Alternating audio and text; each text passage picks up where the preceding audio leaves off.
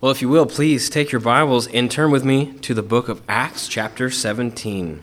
Acts 17. If you're using one of the Red Pew Bibles, you can find that on page 926. This morning we are going to be finishing our chapter, starting at verse 22 and reading through verse 33.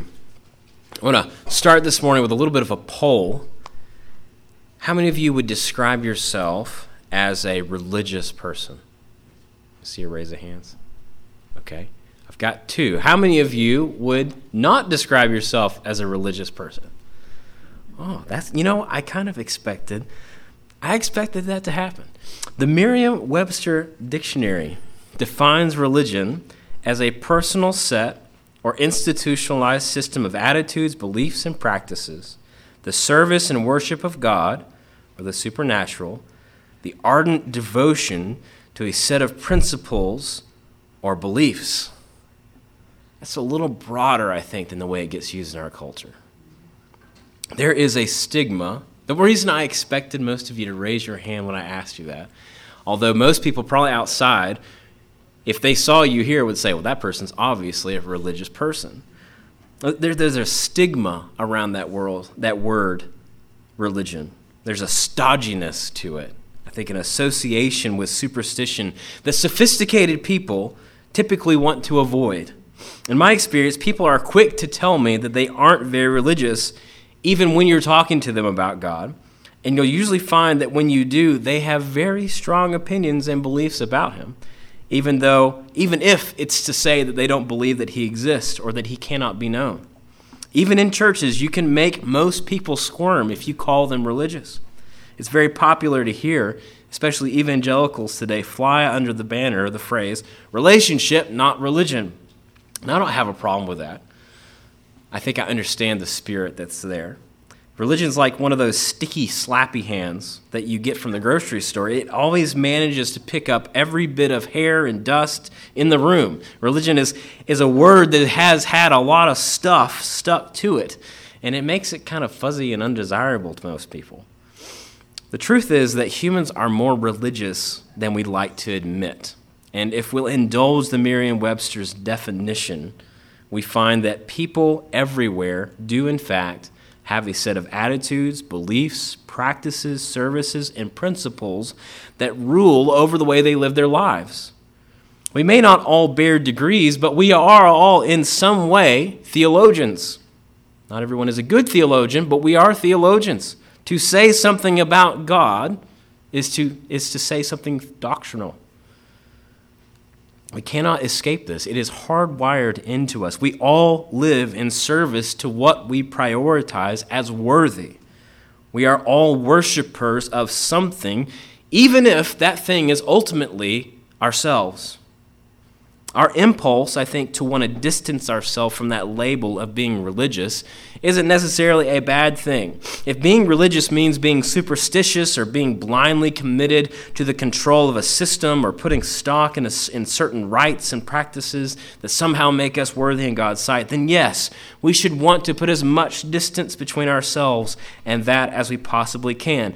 But if we accept the definition that religion is a right devotion to the truth, the kind of commitment that steers our lives in the service of God in devotion to righteousness and the truth, then I think we can say that our desire should not be to want to distance ourselves from that.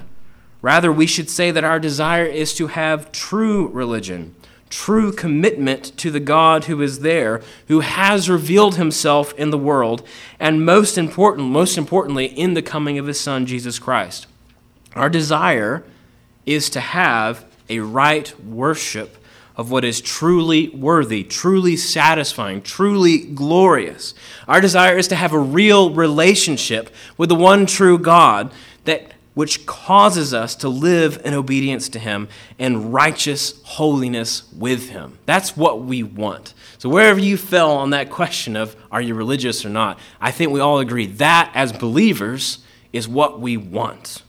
This is true religion. That is the same sort that James commends in chapter 1, verse 27 of his letter to the church, where he says that this is good and right religion.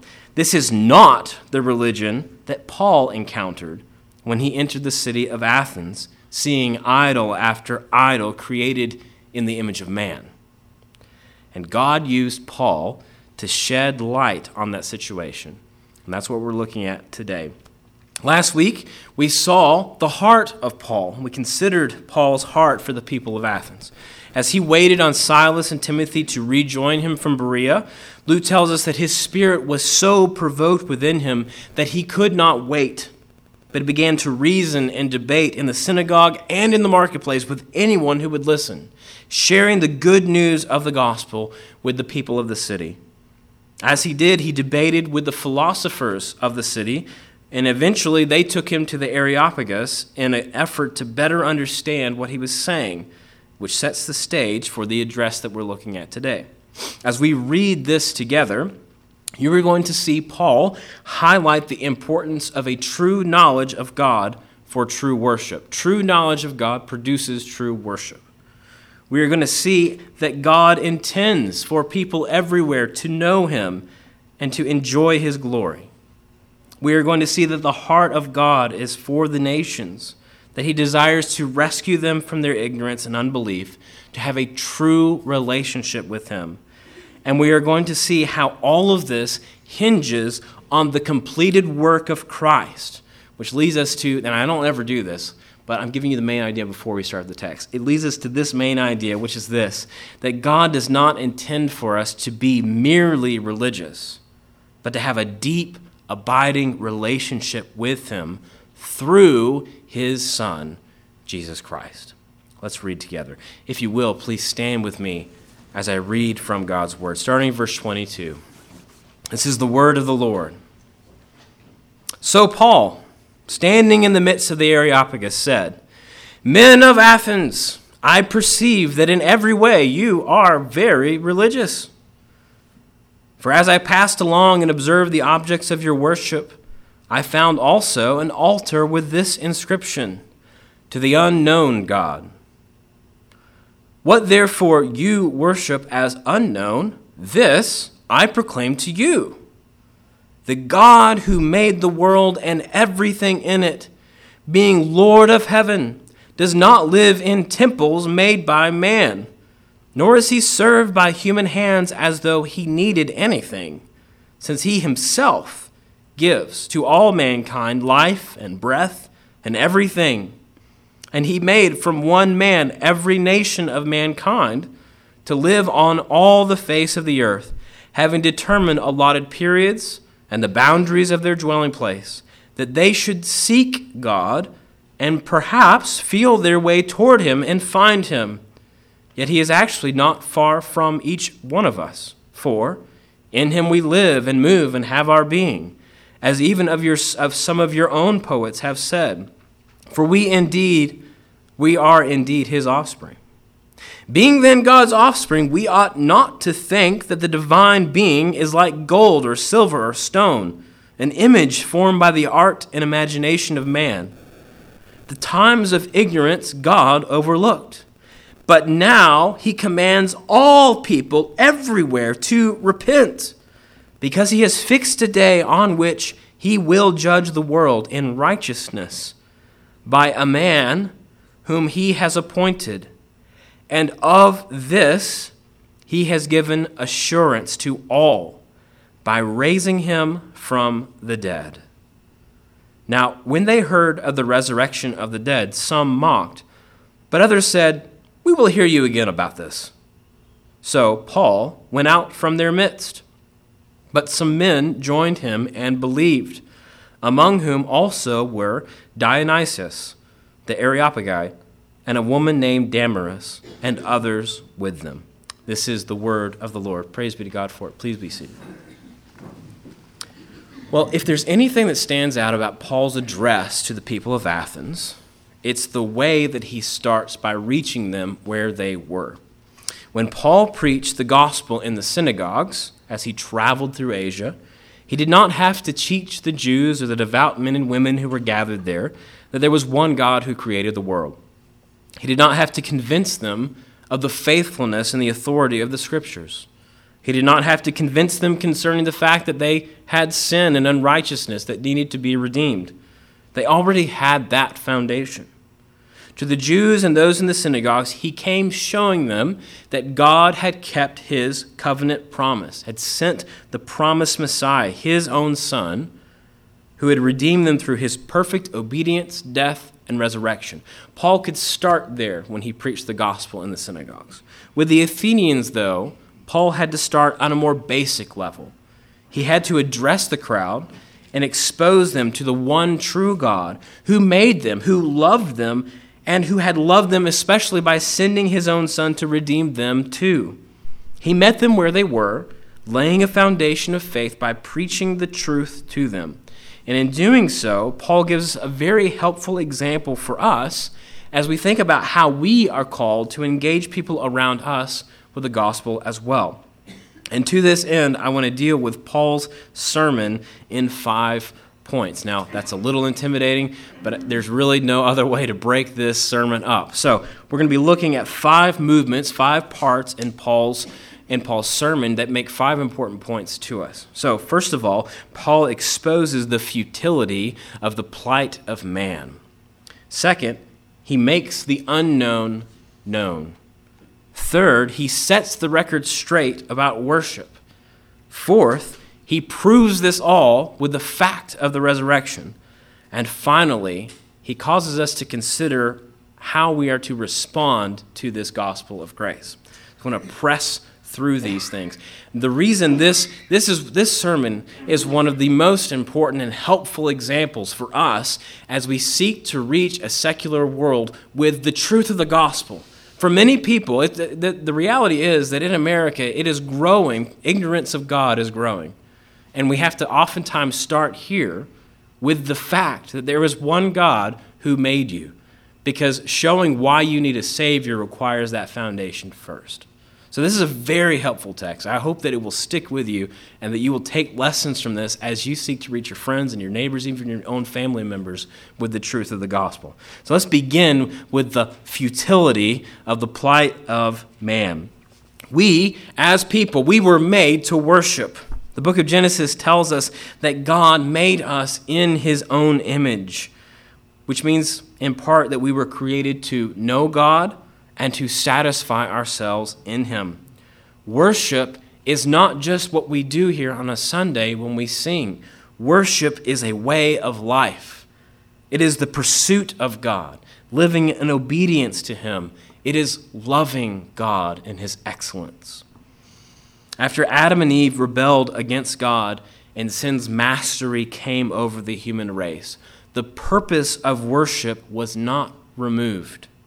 Sin has corrupted us, but it has not removed that innate calling from us.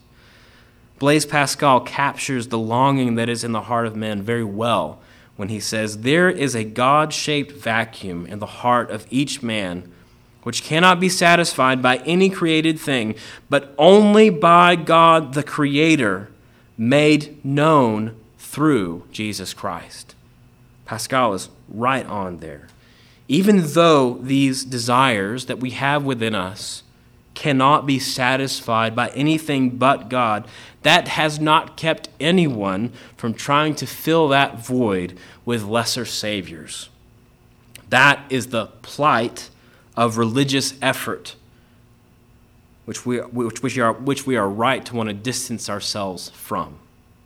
If there's anything to be said about the men of Athens besides the fact that they love to talk, it's that they were very religious.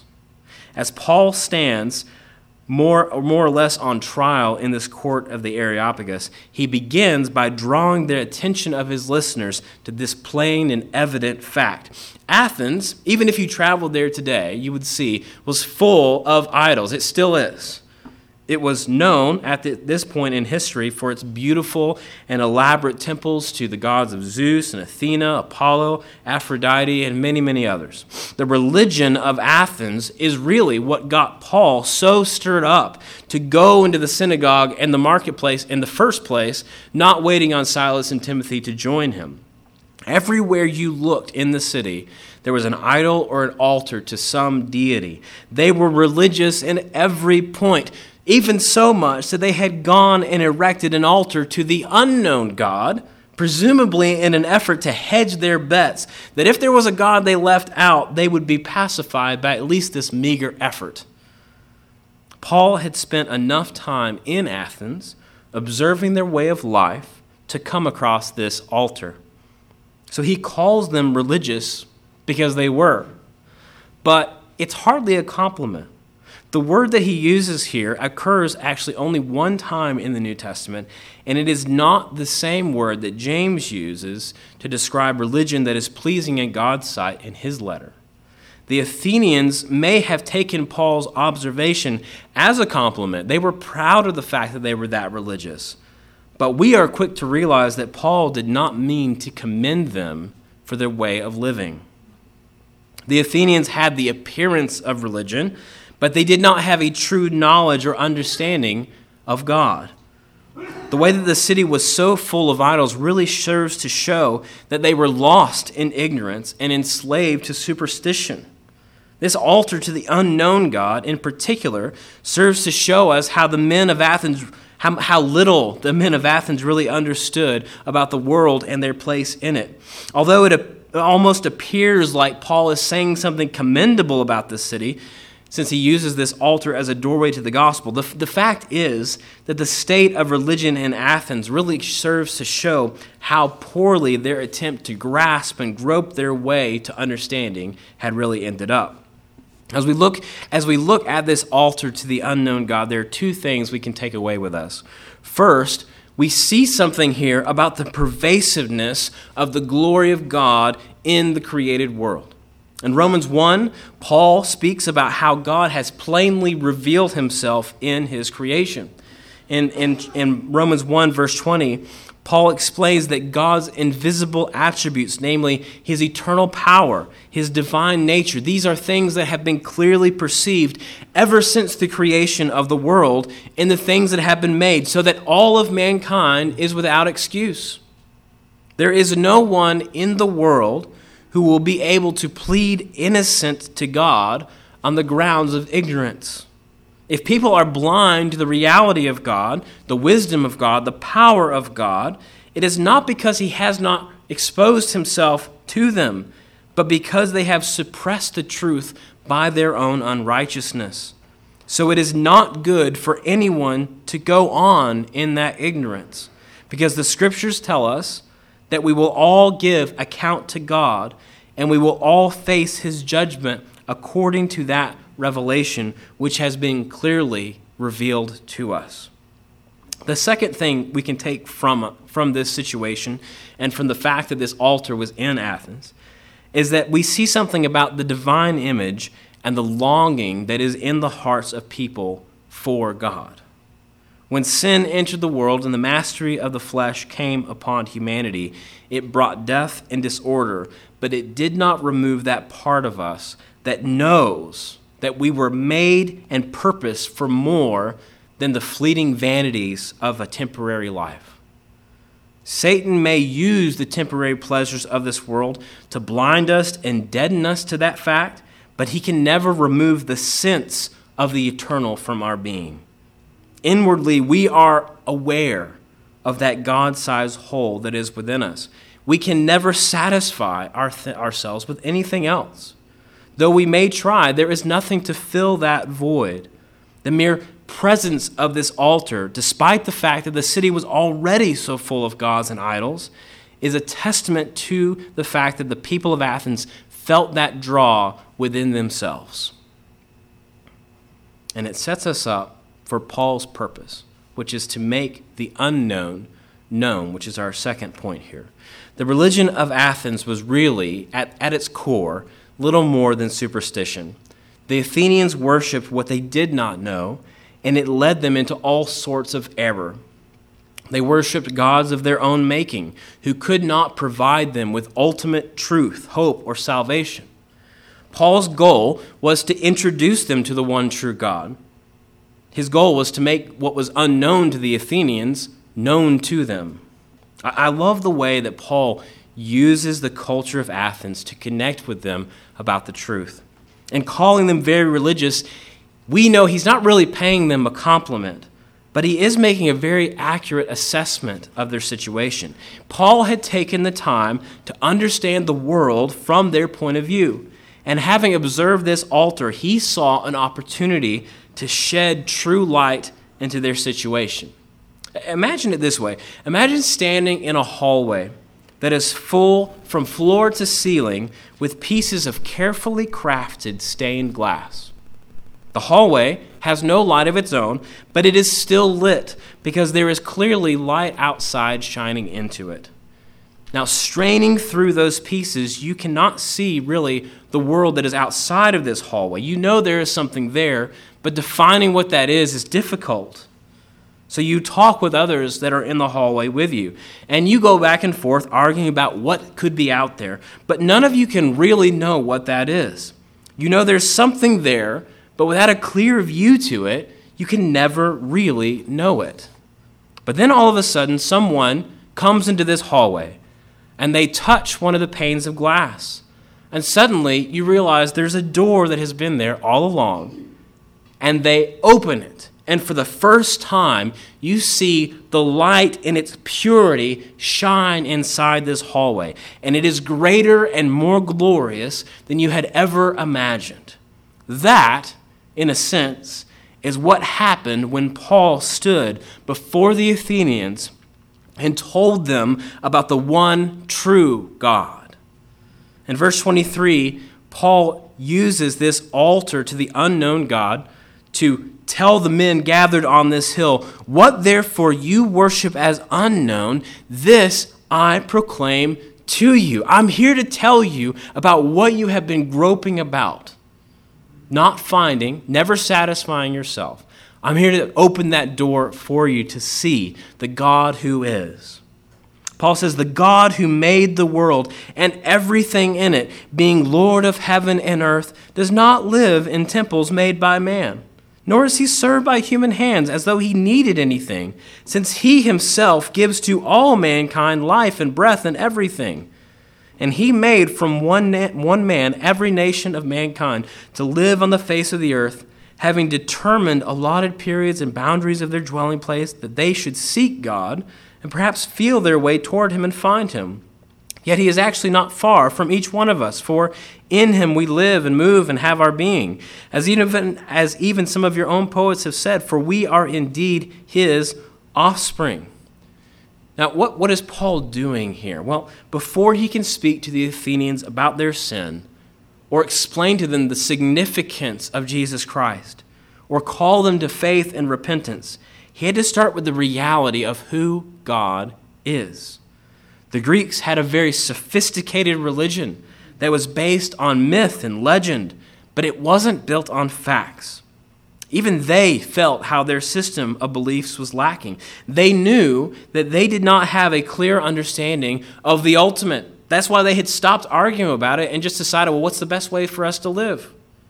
Paul, on the other hand, based on God's own self-revelation, preaches to the Athenians that there is only one God. And he tells them 7 things about this God.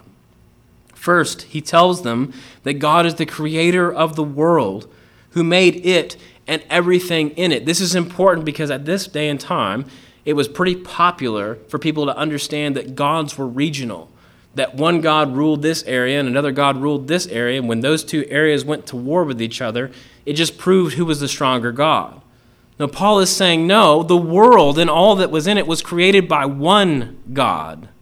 And that is essential because that means the Greeks are accountable to this God. He goes on to tell them that God is the sovereign ruler of this world. He is not the God of the deists who just creates the world, winds it up, and walks away. No, he is Lord of heaven and earth. He is sovereign. He is king.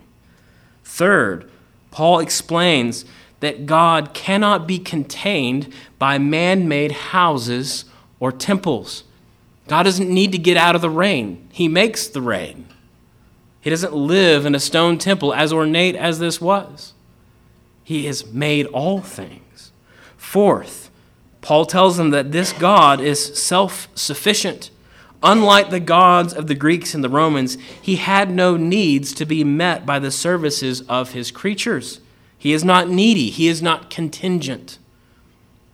Fifth, Paul credits God as the creator of all mankind, not just one people group, but of all man, giving life to all. Sixth, Paul describes how God rules over the affairs of men, appointing places and times for all things, raising one nation up and putting another nation down according to his sovereign will and his sovereign plan.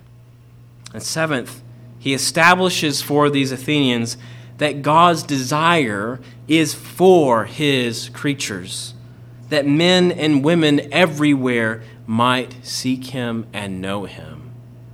Now, it's notable to see that Paul doesn't stop to prove any of these truth statements about God except the last. He states each of these as clear and evident facts. These are doctrinal statements taken from Scripture, which are stated here to move us quickly to the gospel. Paul didn't make these things up. The God he is speaking to the Athenians about is not a God of his own making. If you had pressed Paul on any of these points, he would have happily proved to you from the Scriptures themselves that these things were true. But we see here a place and a role for doctrinal statements, how they contain truth for us and summarize a great deal of Scripture for us to help us hold to these things. Paul is doing that right here. His goal, though, is to get to Christ. And so he states each of these things very clearly for these Greeks to make the one true God known to them. Now, the final point that he makes is very important because it's the tie-in between what Paul has stated about who God is and the reason he has had this burden to tell the Athenians about this God. He says that God's desire is for them to know him.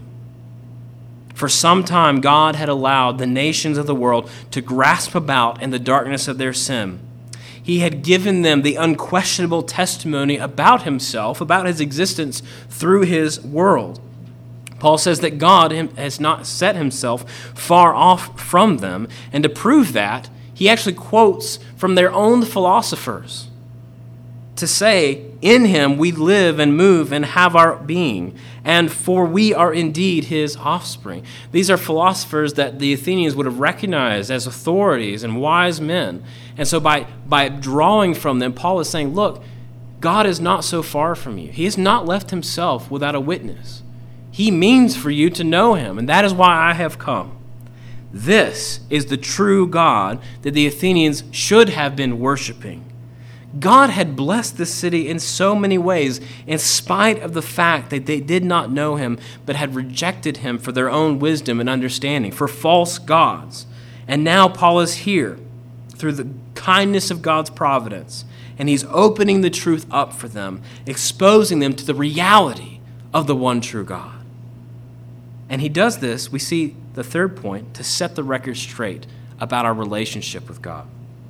Having spoken to the Athenians about the supremacy of God, even going so far as to incorporate some of their own respected thinkers into his argument, we now see in this third movement in his sermon that he begins to reason with the Athenians on the basis of this to see the madness of their religious behavior. Look at verse 29.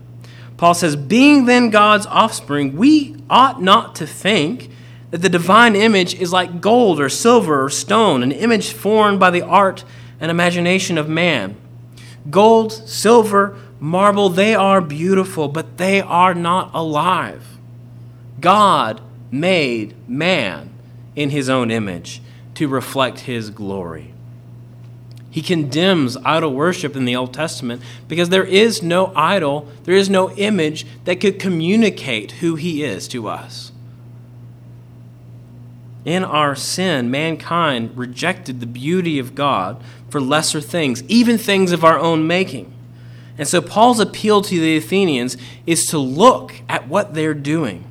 Their temples, their altars may have made them a hot spot for tourism, but they were in reality lost in a lie. They were caught in the trap of Vanity Fair, spending their lives on things that would not last and would not matter in the end. Paul's appeal to reasonable men is to see that they were made for more than this. They were made for the true living God. They were made to bear his divine image, to know him even as we are known by him. That is what Paul is trying to awaken the Athenians to. Stop with the madness. Stop wasting your lives on myths. Stop spending your hours talking and not actually setting your foot on the truth. Stop giving your heart to lesser things. Know God and live. What an important lesson for our own culture. You are more than your social media profile. You are not your gamer score. You are not what society thinks about you. Be done with those vanities. Do not put your hope in the treasures that are here today and gone tomorrow. You were made to know God and to love God. Seek your satisfaction there. You will not be disappointed. A day is coming when God will hold all men and women accountable for how they have used their lives. Life is a gift. It's to be used according to the purpose God has given it. For some time, God had allowed the nations to go in their own way. He had not left himself without a voice or without a witness. Psalm 19, verses 1 and 2. The heavens declare the glory of God, and the sky above proclaims his handiwork. Day to day pours out speech, and night to night reveals knowledge. There is not one corner of the earth that you can travel to where you will not find the impression of God's fingerprint on the world. It is there, and people have seen it. You go to any nation, any people, they will recognize there's something bigger than what we see. Out of the nations, God called Abraham and set him and his descendants apart. By taking Israel for his own people, the world got to see something of the power and the glory of God in them. But that blessing then grew and improved in yet another way. God sent his own Son into the world, Jesus Christ.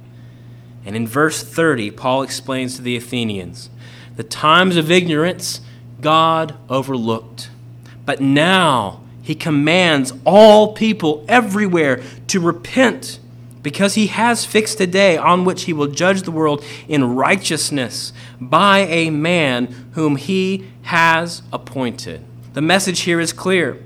The Athenians, by having this altar to the unknown God, had admitted that there were things they didn't know. They had admitted that there are things that they did not understand. And Paul is here to expose them to the truth. The God they did not know had made himself known. And his desire was that all should repent and come to a saving knowledge of the truth. In doing so, Paul's message to the Athenians and to us is that they would escape the coming judgment. The time of ignorance is over. The time of Christ has come. And God brought Paul to the Athenians at this time with this word, calling them to forsake former things and to live in the light of Christ. The Athenians may have been religious, but their religion was wrong, and it was leading them to hell. A way of escape had been prepared for them. And Paul is there preaching to them to come to the Savior, Jesus Christ, who is the Son of God. And that brings us to our fourth point, the proof of the resurrection. What made Paul's message verifiably true? How would you, if someone were to ask you, how do you know that what you say about God, that the scriptures you say you believe, how do you know that they are trustworthy? What would you tell them? Well, I believe, but why? Why do you believe? Out of the many men who had come to Athens with their own philosophy, touting their own religion and their own gods, why should the Athenians have believed Paul and obeyed this call to repentance and faith? What would you have said? What convinced you? Well, in the second part of verse 31, Paul gives the answer.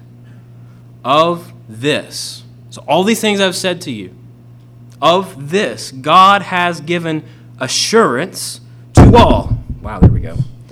To all, by raising him, that's Jesus, from the dead.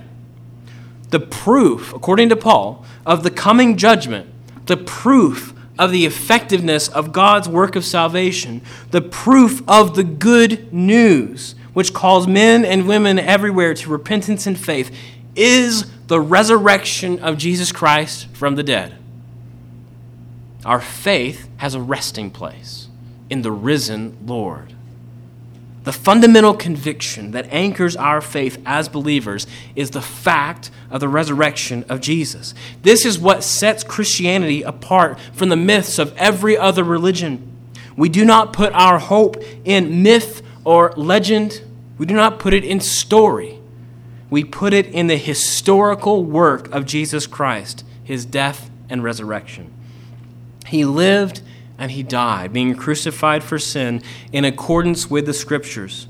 And he rose again and has been exalted at the right hand of God in accordance with the Scriptures. In 1 Corinthians 15, Paul sets that hope in perspective, saying this, that if Christ has not been raised from the dead, then our preaching is in vain and your faith is in vain. We are found to be even misrepresenting God because we've testified about God that he raised Christ. And if Christ has not been raised, Paul says, your faith is futile and you are still in your sins. But, glorious but, in fact, Christ has been raised from the dead, the first fruits of those who have fallen asleep. For as in Adam all die, so in Christ shall all be made alive. The resurrection of Christ is what vindicates our faith. It vindicates his death and his cross, that it removes sin from us. It proves to us the fact that he is the Son of God. It is the victory that has overcome the power of Satan and set us free from the power of sin over us. In Christ, God did the impossible. He broke down the barrier of sin that was between us and him. He brought life and salvation to the dead. As Christians, that's where our hope stands. We are a people of the risen King. Our confidence in the authenticity of God's word, our conviction that judgment is in fact coming on the world, our hope of salvation from that judgment, our message that we preach, our experience of the Holy Spirit, our life together in Christ as a church, it all stands on the resurrection of Jesus. His life vindicates our hope. The empty tomb is essential to us, because our faith doesn't stand on cleverly devised myths. It stands on historical realities and the power of God displayed in Christ. So what do we do with that? That brings us to our fifth point, responding to this gospel of grace. Now, Paul had much more to say to the Athenians. But when they heard him say that God raised Jesus from the dead, it seems that the scoffers in the crowd cut him off. Luke says that some mocked him. Others said in true Athenian fashion, okay, we'll hear you again on this. Others in the crowd, though, believed the testimony. And in verse 34, Luke says that some of the men joined him and believed, including one man named Dionysius, who is apparently on the council that presided over these debates in the Areopagus, which is saying something, and also a woman named Damaris. Now, we don't have any other record of these two people, but they were notable in the city of Athens, and so Luke thinks it's important for us to understand that here. The response in Athens really is just as Jesus portrayed in his parable of the four soils. Some who heard the gospel were hardened to it. Those who mocked the message of the resurrection, no sooner had the word fallen on them, but Satan swooped down and snatched it away from them. Their hearts were hard, and the gospel had no place in them. They didn't care. They rejected Christ, they mocked God, and they continued on their way to destruction. Others were at least receptive to the gospel, not rejecting it out of hand, but they put it off to pursue other things. As far as they were concerned, the gospel was just one more philosophy among philosophies, one more religion among religions. And so while they were willing to be entertained by it, they weren't willing to believe it. But then there were men and women who heard Paul declare the gospel to them, and they believed it. As he left the Areopagus, they go with him. They received the word of the gospel. It took root in their hearts. And so they shed off the ignorance of their former way of thinking, and they came to know the one true God who sent his beloved Son to save them. The gospel is more than a story. It is more than a religion. It is the good news that the God who made the world and everything in it, the God of holiness and righteousness, whom we have offended with our sin and our rebellion against him, has not abandoned us, but in love has sent his only begotten Son into the world to save the lost and to restore us to a right relationship with him. It's through faith in Christ that we are delivered from the wrath to come, and it's through Christ that we enter into real life in a right relationship with the God who made us. This hope stands on the evidence of the resurrection of Jesus. He really came. He really lived a perfect life in obedience to the law of God. He really fulfilled what was said about him in the law and prophets. He really suffered on the cross for our sin. He really rose again from the grave on the third day. He really showed himself to many witnesses, Paul included. He really ascended into heaven. He really rules and reigns at the right hand of God, and he really is coming back to judge the world and to make all things new. These things are true. The question is, how will we respond to them? The gospel is only good news for us if we believe it and if we obey it. It will do us no good to be like the mockers of Athens or like those who put it off, to say, I'll think about it. I'll come back tomorrow. Every day we grow closer to the day of the Lord. Each breath brings us nearer. So, how will you respond? If you are a believer, then hold fast to this truth and recognize that we have been given a task and a purpose to share this good news of God with others. And if you are not a believer, then let today be the day. Believe on the Lord Jesus Christ, and you shall be saved. Let's pray. Lord, we are here because of the gospel, one way or another. And I just want to come before you, Lord, and thank you for the witness of Paul, which in your sovereign will, you chose to have these words copied down for us so that we could learn from them and grow in them. And Lord, as we stand before you, we thank you that our faith is not in vain because it is established on the fact of Jesus' resurrection. And Lord, there are many things in this world we don't understand, many things about you that we do not have full comprehension of. And how could we? You are infinite.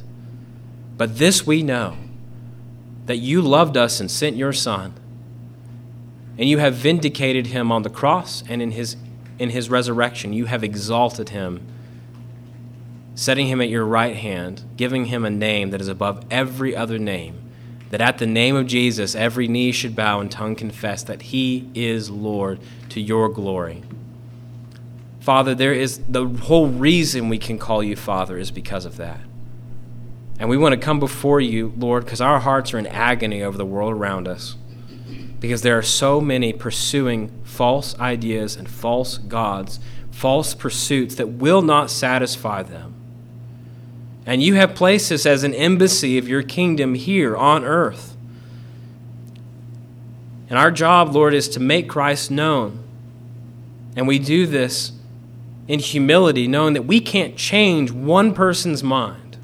We can't make one person's heart come to life any more than we can walk out to a graveyard and raise the dead.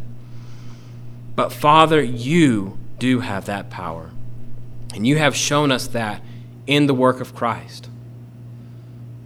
Lord, this morning we get to rejoice in how you've done that in Bryson's life.